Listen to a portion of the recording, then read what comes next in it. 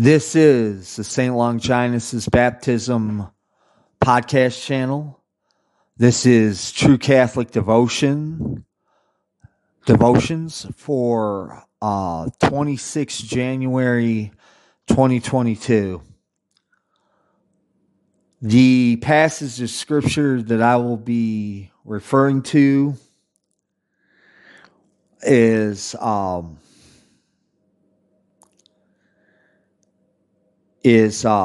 St. John, the Gospel according to St. John, chapter 4, verses 23 through 24. Okay, so here are the passages. But the hour cometh, and now is when the true adorers shall adore the Father in spirit and in truth. For the Father also seeketh such to adore him. God is a spirit, and they that adore him must also adore him in spirit and in truth. Okay, so those of you who are regular listeners to this podcast will know that I always try to give context. I don't make the automatic assumption that if you're listening to my podcast that you will always get the passages or the history behind what I'm talking about. So in this passage of Scripture, basically at the time of Jesus, there were two types of Jewish people. There were the people who considered themselves true Jewish people, and they considered themselves Jews, and there were another type of Jewish people who through blood they were Jewish, but and I'm going to get into the history in a minute. But because their ancestors had fallen into idolatry and idol worship, they were considered Sumerians or called Sumerians. Now, the background on that, or the context, if you will, was that Israel was an entire nation. Basically, King David in the Old Testament united the 12 tribes into Israel. And those of you who are familiar with the Old Testament knows that his son, King Solomon, took over after David died. And after he died, 10 of the tribes of Israel broke away from the tribe of Judah, and there was a second tribe. Only two of the tribes, Judah and this other one, remained worshiping the true God of Israel.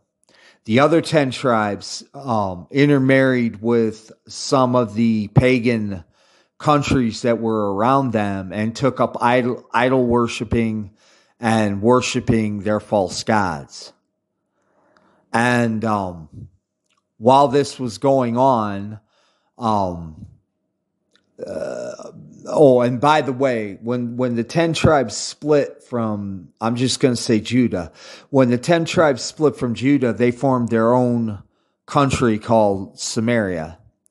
And basically, after King Solomon died and they fell into idol worship, I believe it was the Babylonians invaded Samaria and took those Jews into Babylon.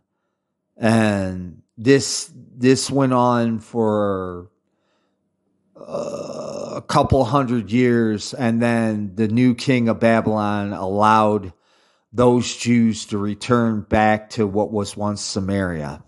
It was in northern Israel, by the way. Judah was in southern Israel, and Samaria was northern Israel. Where when they returned back to Samaria, they they started worshiping the true God of Israel again, but they intermingled their old pagan practices and idol worship with the true God of Israel. So obviously their religion was tainted. Now, biologically, they were Jewish, but in religious worship, they were no better than the pagan nations that were around Israel. So basically, by the time of Jesus, politically, Israel was divided into different territories, but they were still Jewish. It was just that they were divided up by rulers.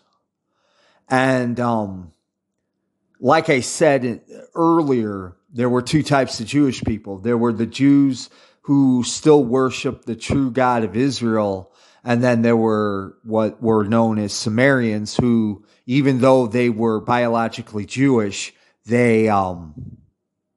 their religion was suspect. So to get back to the scriptural passage that I'm talking about, in the book of John, and those of you who have read the New Testament will know that in the Gospels, Jesus and his disciples went throughout Israel to preach to the Jews that Jesus was the Messiah. And, occasionally, because Israel was no longer unified, it was broken up into different territories, they would have to go into what were known as pagan territories. Because the Sumerians, they had their own areas. And they had to pass through Samaria. Now, just as added further context, the Jews who worshiped the true God of Israel would have nothing to do with anyone who was pagan. As I said in my in my devotions, I think it was from the 25th.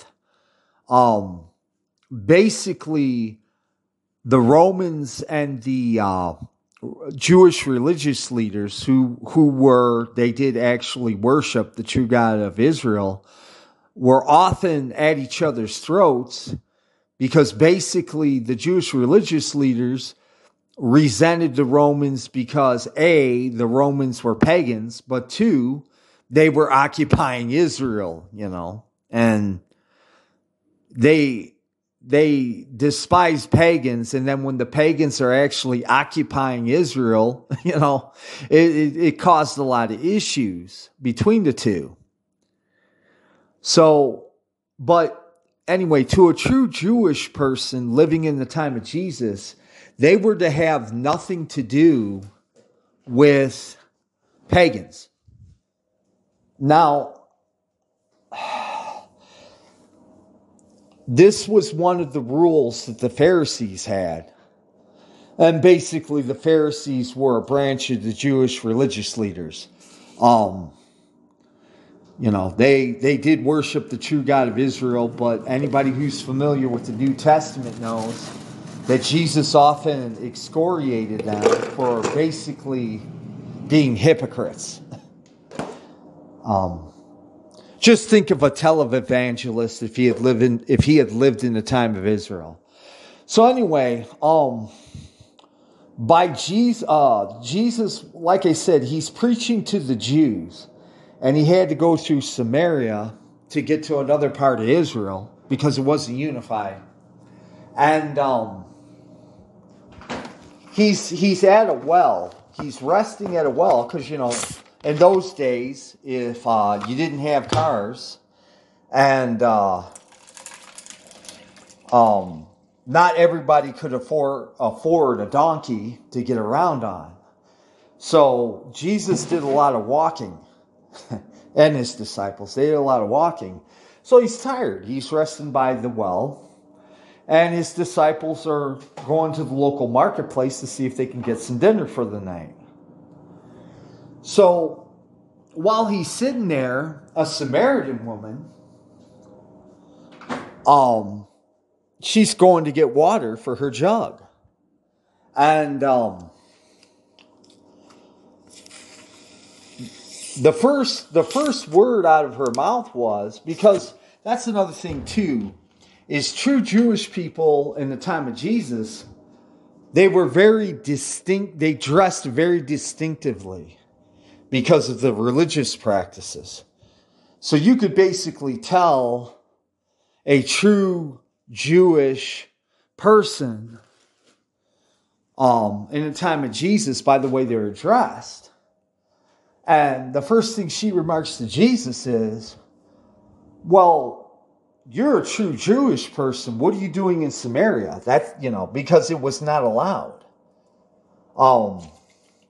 In the Gospels, Jesus often, in his parables, as a matter of fact,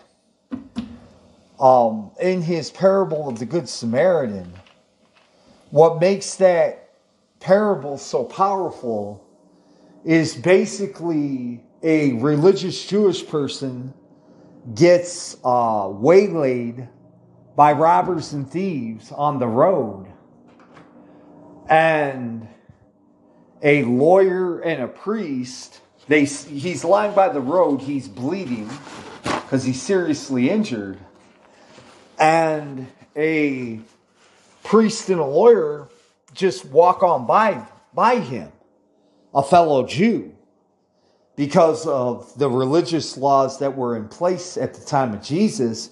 They couldn't assist him. It would have been unlawful to assist him. And a Samaritan comes by. See, and like I said, the Jews and the Samaritans, the best way I can describe their relationship would be to say that just picture the Catholics and the Protestants around the time of the Protestant revolt. For those of you who don't know your history, basically Catholics and Protestants at that time, the Protestant revolt, were killing each other in droves. And take that situation and multiply it times 100, and you have the situation between the Samaritans and the true Jewish people, because basically they both considered each other heretics. They both thought that they were both worshiping the wrong God.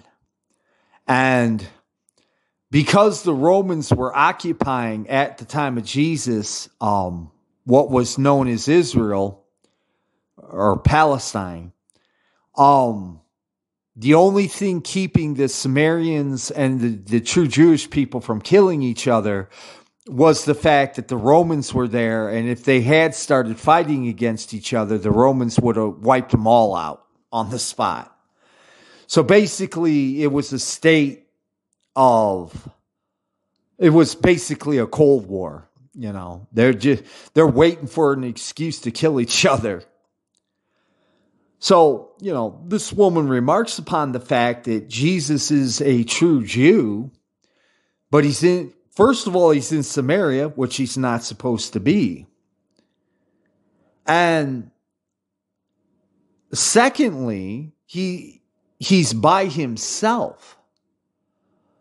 And, to her, that's, well, and by the way, if you'd been Samaritan at the time, it would have been a strange situation to find a lone religious Jewish guy in the middle of your territory who, like I said, you're both on silent warfare mode, and she's like, what do you, basically, it's kind of strange that you're here in my territory.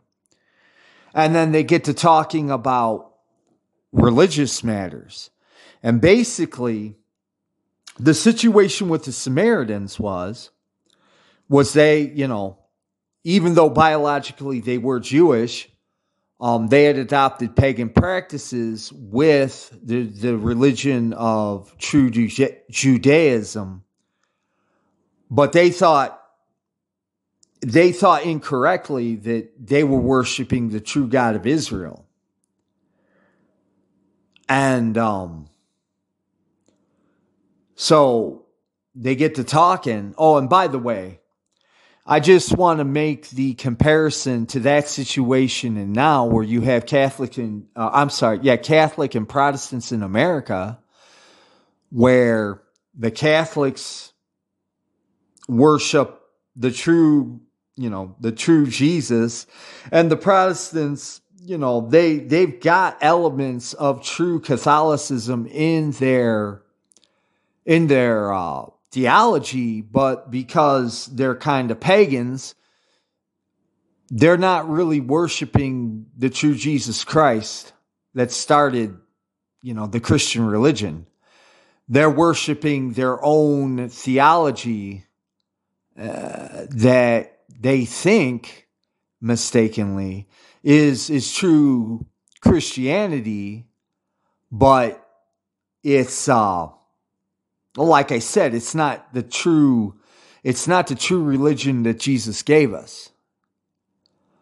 But they think that they're in the right. And I can't speak for outside the United States. Basically, the only thing that keeps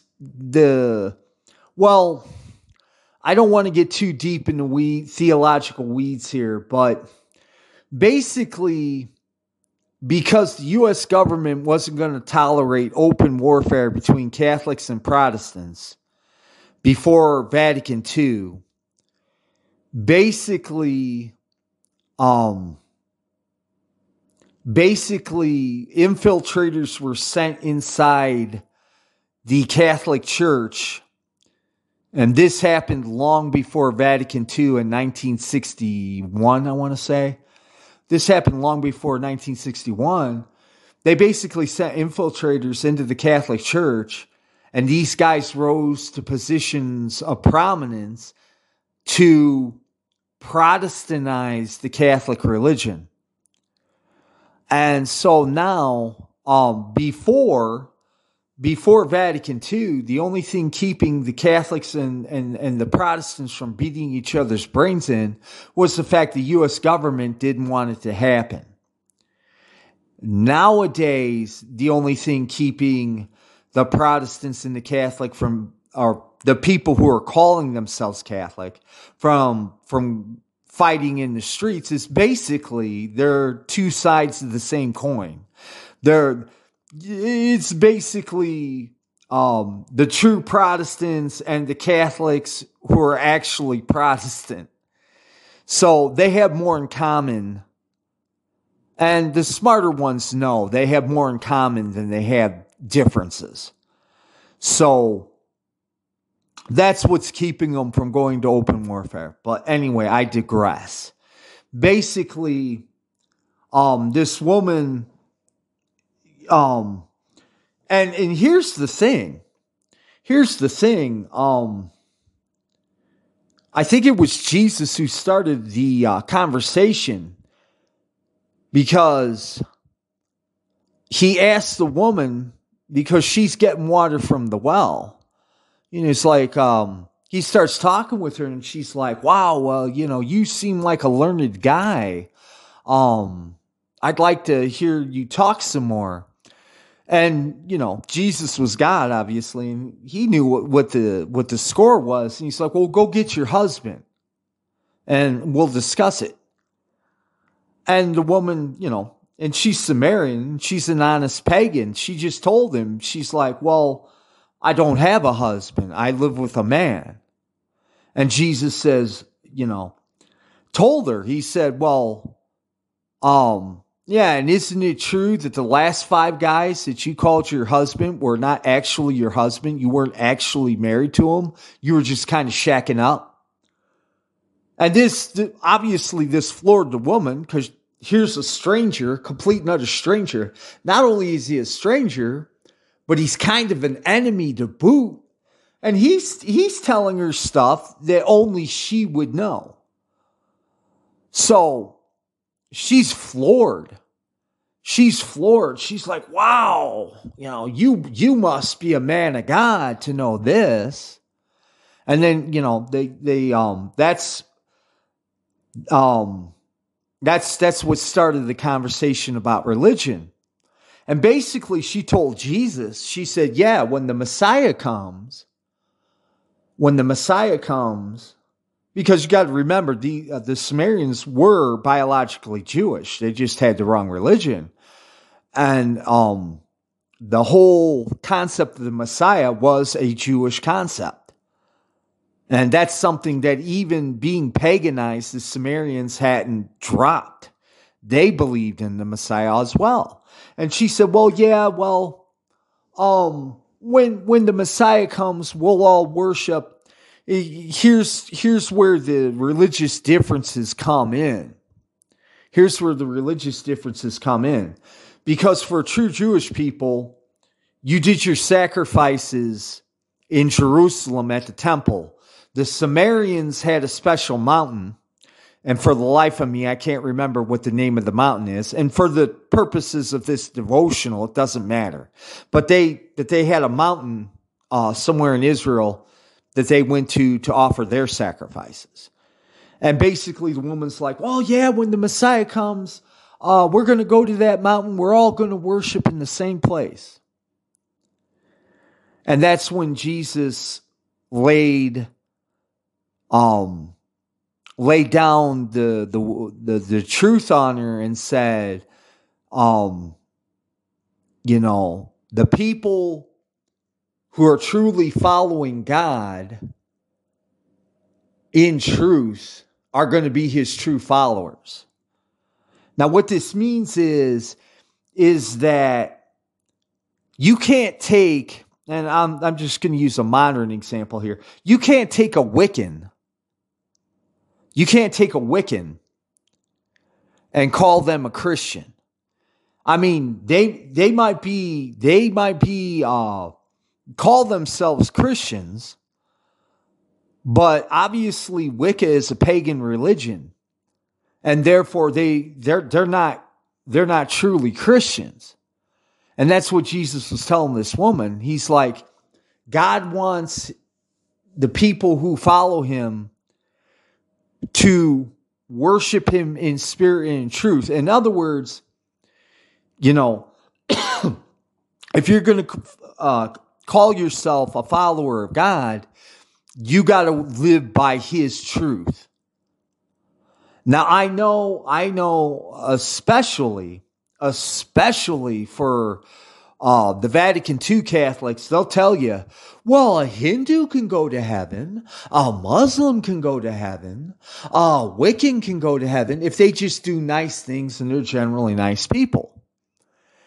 And basically what Jesus was telling the Samaritan woman at the well is, there's only one truth. There are not multiple truths, there are one truth. And by the way, this wasn't the only time in the Gospels that he reiterated the point that there's only one truth. This little passage I quoted you, that's not the only time he taught on that. If you read all four Gospels, several times he says, there's only one true path to God. And that's it. And if you're not following that path, you're going to hell. And so basically he was telling the Samaritan woman that God is God is a spirit, and we must worship him in spirit and in truth.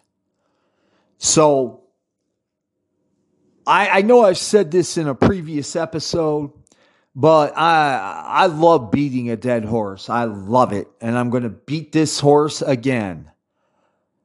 There are not multiple paths to God. Okay? There can only be one truth.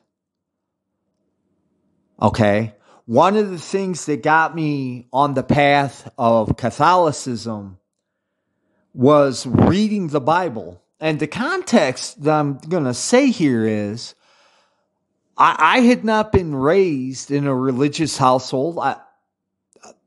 I was an honest pagan, And quite frankly, I view God, I was deistic in my outlook. I just figured he made the earth, he made us, but he didn't get involved in our day-to-day issues.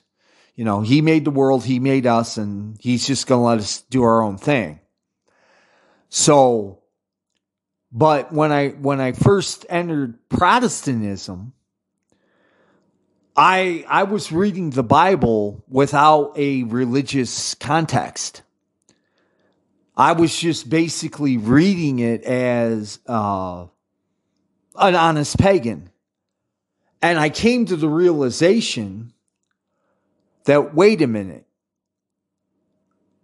if there's only one true path to God, and I honestly thought when I entered the Protestant church that because I considered the Catholics to just be, I knew that Catholicism was the original Christianity, but I thought it was corrupt. So I wasn't going to have anything to do with Catholicism, so I went into Protestantism. But I'm reading these passages where Jesus, if you're reading the Bible cold with no preconceived notions, it's as clear as the nose on your face that he's saying there's only one religion. There's only one religion. And I got that context. But I'm thinking to myself, well, if that's the truth, then why aren't the Protestants united? Because I did believe in the concept of only one truth, only one truth, only one religion. And I figured that the Catholics, they had the truth and then they got corrupted. And so guys like Luther and Calvin, they had reformed Catholicism, and now they were the inheritors of the true religion. But I'm thinking to myself, when I'm reading these passages in the New Testament, I'm thinking to myself, well, this is kind of strange, because if Protestantism was the true religion, and Jesus teaches in that religion that there's only one truth to get to heaven, why are they divided? Why are there so many different denominations? And I couldn't make sense of it. Okay? And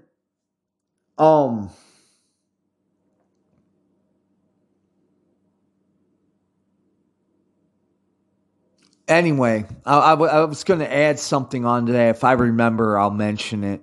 If not, it probably wasn't important. But yeah, that's what got me on the road to Catholicism to begin with. Was because, I believe in the concept of there's only one path to God.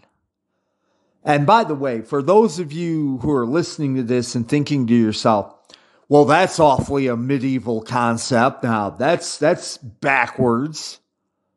Not really. Not really. Just like there's only one truth in religion, there's the truth and then there's falsehood.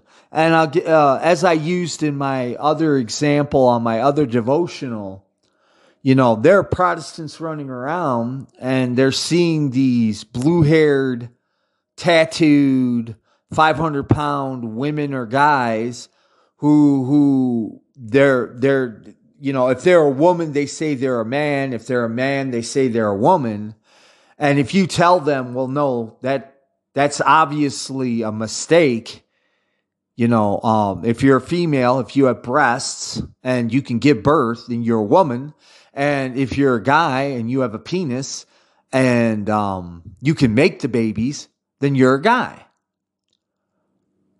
But these people, if you tell them that, first of all, don't do it online. They'll get you banned. But secondly, they'll get all PO'd at you because how dare you challenge, their mistake, because they don't view it as a mistake. They actually believe that there's no male or female. These are constructs. Anyhow, but yeah, there are Protestants who try to do this, and they will react just as outraged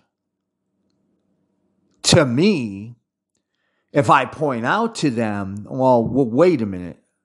God said that there's only one religion. And so if there's only one religion to get to heaven, Protestantism is not it. And by the way, for you Vatican II Catholics listening, your way is not the way either. You had the truth, and your leadership decided that it would rather accommodate itself to Protestantism in the modern world than hold down the fort of the actual truth. By the way, Vatican II Catholics get just as mad. But yeah, if you challenge their worldview, they'll get mad. As we say in the Midwest, madder than a wet hen. They'll get mad because you're challenging their worldview. But it's the truth. There's only one path to heaven and one religion. It couldn't be any other way. If you believe that God is the ultimate truth, it would be confusing for his creation, meaning us human beings, if he put us down here on earth and there were, like, in the case of Protestants, 40,000 different churches. And they're all saying, well, we're the path to God. And while all this is going on, if he's saying, but there's only one truth. First of all, God doesn't lie because he is the ultimate truth. So he would be a liar. He would be a liar if he said, well, there's only one path to heaven, but all these other, these 40,000 different churches that you get a choice from, they'll get you into heaven too. Well, which is it? Is there one path or is there 40,000 paths? Unfortunately, I've noticed in today's society, and by the way, this isn't a new thing. Ever since the Protestant revolt, actual truth has been harder and harder to come by. It's just now things are winding down, and it's not as obvious today as it should have been. But basically, if we had critical thinking skills, Protestantism, and quite frankly, for that matter, the Vatican II Church would not exist if we had actual critical thinking skills. Because a critical thinker, if you give him a statement that's contradictory, a critical thinker is going to listen to what you say, and then he's going to notice how you're contradicting yourself. Okay? And as I said in one of my previous episodes, if you have to make excuses or ignore the obvious discrepancies in your belief system, then you're wrong right there. Because if you have the actual truth on your side, then you're not going to have discrepancies. You're not going to have contradictions. The truth is the truth, period. There are no shades of gray. There are no, there are no exceptions to the rule. There are no, different times require different measures and all this other garbage. The truth is the truth, period. But I find that, like I said, that people, and by the way, when I say people, I'm talking in general. I'm not painting a broad brush. I'm not saying everybody has this issue, But a lot of people, if you have critical thinking capacity, you will understand that not everybody is like this because people are individuals. So what I'm saying is that it's a general in the zeitgeist of today's modern era. People they lack critical thinking skills. And just going off of that particular thought, if you do read the Gospels in the New Testament, Jesus talks about the sheep and the goats.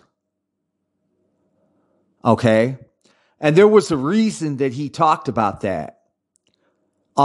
Sheep and goats are two different. They're similar in the sense that they're kind of in the same family of animal, but they have different personalities.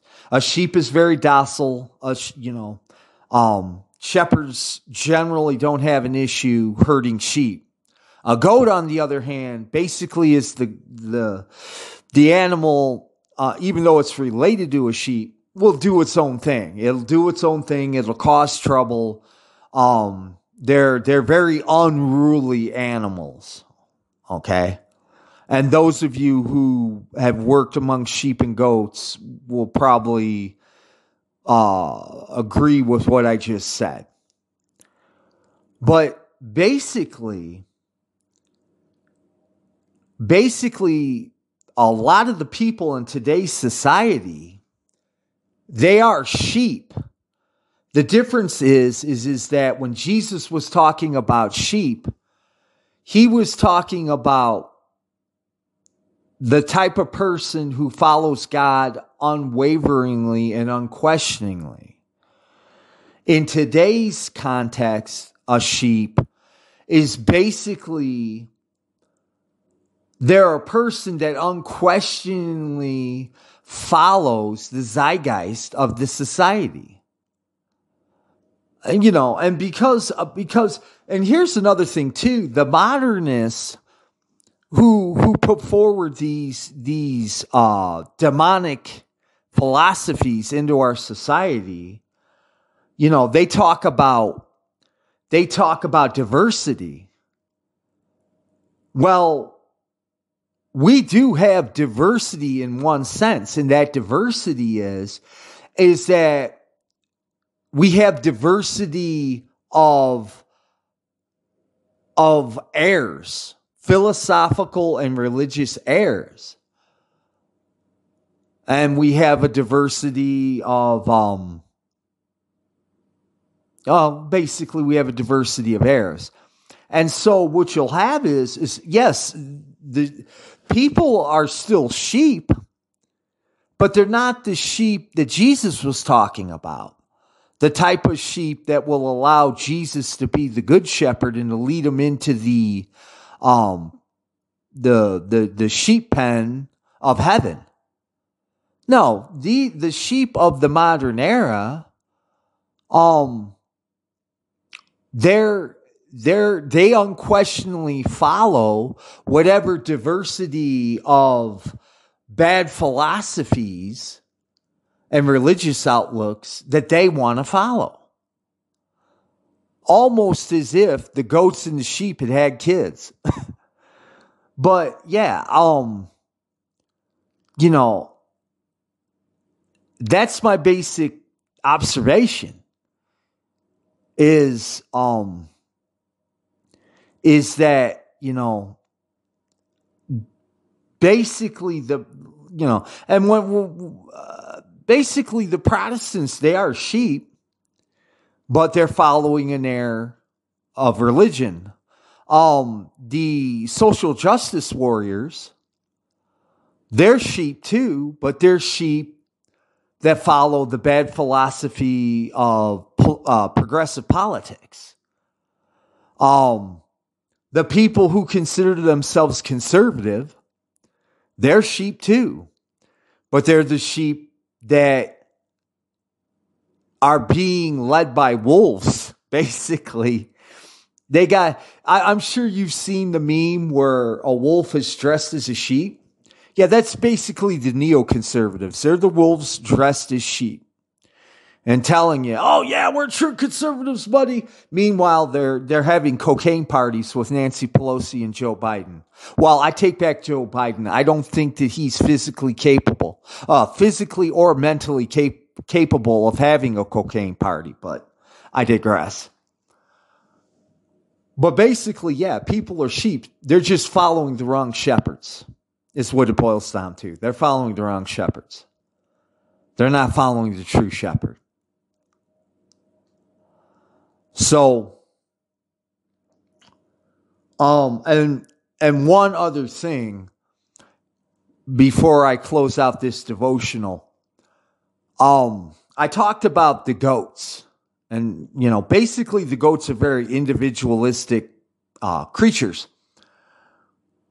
This is why I made the crack about it's like the sheep and the goats had kids, because even though the sheep that are following the wrong shepherd, they're not truly sheep in this sense. In the sense that they will not, and you can argue with me about, questioning what you think is the, questioning your shepherd, basically. You can make comments about that all you want to, but I want to remind you, and I also think this was in the gospel according to St. John, that he said, the sheep know my voice. Okay? Look it up. It's in the book of St. John. It's in that book. He actually, and I think he was talking to Pharisees, and he basically told them, he said, the sheep know my voice. Meaning they know the truth when they hear it. And this is what makes the sheep following the wrong shepherd differently from true sheep. Because the sheep that are following the wrong shepherd, they won't even question their basic assumptions. They won't even question it. And as I said in a previous episode, I try to speak on things that I know. As a matter of fact, it's a principle that I will not speak on stuff, or if I'm unsure of what I'm talking about, I will make it flat out clear. I'm not really sure if this is true, but this is what I think. No, I have personal experience, literal, practical experience with people who will not question their shepherds. They will not question. They'll follow. They will follow unquestioningly. Now, in the case of Jesus Christ, that's actually a virtue. But here's the thing. With these people following the wrong shepherd, and I don't want to get into a boomer tale, just a quick aside. I've stated in previous podcasts that a former friend of mine, and I've known this guy since high school, we shared the same political outlook because obviously I was a non-Christian before a certain point in time, and I shared his same politics. But then as I started growing older, I started noticing that the people who were calling themselves, I should say the politicians who were calling themselves conservative, they talk a great game when it's time to get elected. And then once they do get elected, I noticed that they're about as firm as a limp noodle. And I couldn't put two and two together.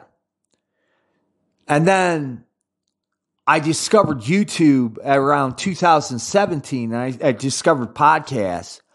And I started listening, and to my shame and to my shame, I have to admit, to people younger than I am who had already figured out that, oh yeah, these guys are crooks. And I say to my shame because I'm older than they are. And yet they had figured out something that had been staring me in the face the whole time. And I never figured it out. They did. You know, that's part of one of my my sins as a human being is I do have pride in my own attributes. I'll never claim to be an intellectual, but I figured, you know, that I'm smart enough to know when the sun's going to come up and when it's going to go down. And so when something that obvious has been staring me in the face for over 20 years, and I have to hear it from a younger person that, you know, that basically I had been blind this whole time. It was embarrassing to have to admit to myself. Anyhow, so around 2017, because even though I had come to Jesus in 2001, I wasn't really serious about practicing, you know, true Christianity. So politics was one of my distractions. So I'm listening to a lot of politics at this time. And by the way, these podcasters, they just weren't saying, well, this is my political theory. In their podcast, they would have clips of of how these guys are crooks. They would have information and resources that, you know, which, by the way, if you're into anything, I don't care if it's politics, religion, or whatever, always check your sources. Always check your basic assumptions so that you could check it. And so I'm starting to check this stuff out, and they're legit. It's provable. And so this person that I've known for almost 40 years, I'm trying to tell him these things which are verifiable. Here's the thing. It's verifiable. I verified it. And I'm trying to tell him because I think I think in my own stupid head that we share the same outlook.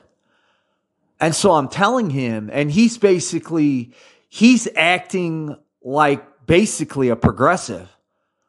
He's making claims to non-existent authority. Well, how do you know this? You know, how do you know that that there's a conspiracy or whatever? And that's another thing too. The cognitive dissonance of the people who defend the status quo is staggering.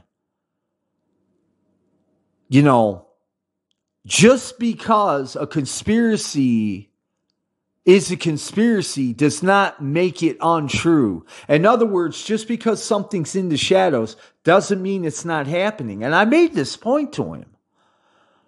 I told him, I said, well, if there are persons or organizations that are actually controlling the American political system, they're not going to hang a freaking banner on whatever building they're located in saying, oh, hey guys, we're the secret organization that's screwing up your country. Come here, question us. And that, beyond being cognitive dissonance, it's stupid.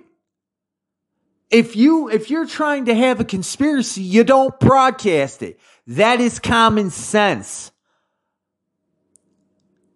You know, when I first heard the expression, common sense isn't so common, I used to think that was people being a-holes. But as up until this point, I actually agree with that.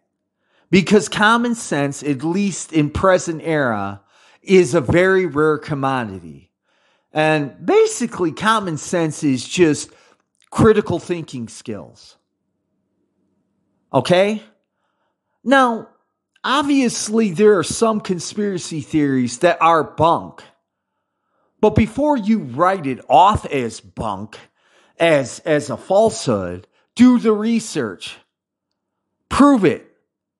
And what I mean by prove it is, I'm not saying that you have to have a blog where, you're documenting how this is, prove it to yourself. And, if you have a certain personality type where once you've proven it to yourself that, like the flat earth, the flat earth is false, and you feel the need to have to prove to the people who are running around saying that the earth is flat, if you have that personality type, go for it. But what I'm saying is, in order to be intellectually honest with yourself, you have to prove it to yourself that either the claim is true or the claim is false. Too many people nowadays, they're just willing to go on what they think is right. Okay? It's not enough to think you're right. You have to be able to prove you're right. And you also have to be able to prove that your opponent is wrong. That's why I get so worked up with the Vatican II Catholics. Because out of laziness, they they just go with the flow. And if you try to tell them, no, Vatican II is heretical, it's not true Catholicism, instead of saying, well, let me see your sources and make up my own mind, they'll just dismiss you out of hand. Oh, you're a conspiracy theorist. You're a heretic. You're this, you're that. Well, I can hurl names too. I can hurl names at people. Doesn't make me right. And here's the thing. The sedevacantist position, I also said this in an earlier episode, they have spilled reams of ink and video proving chapter and verse how Vatican II is heretical. Okay? So,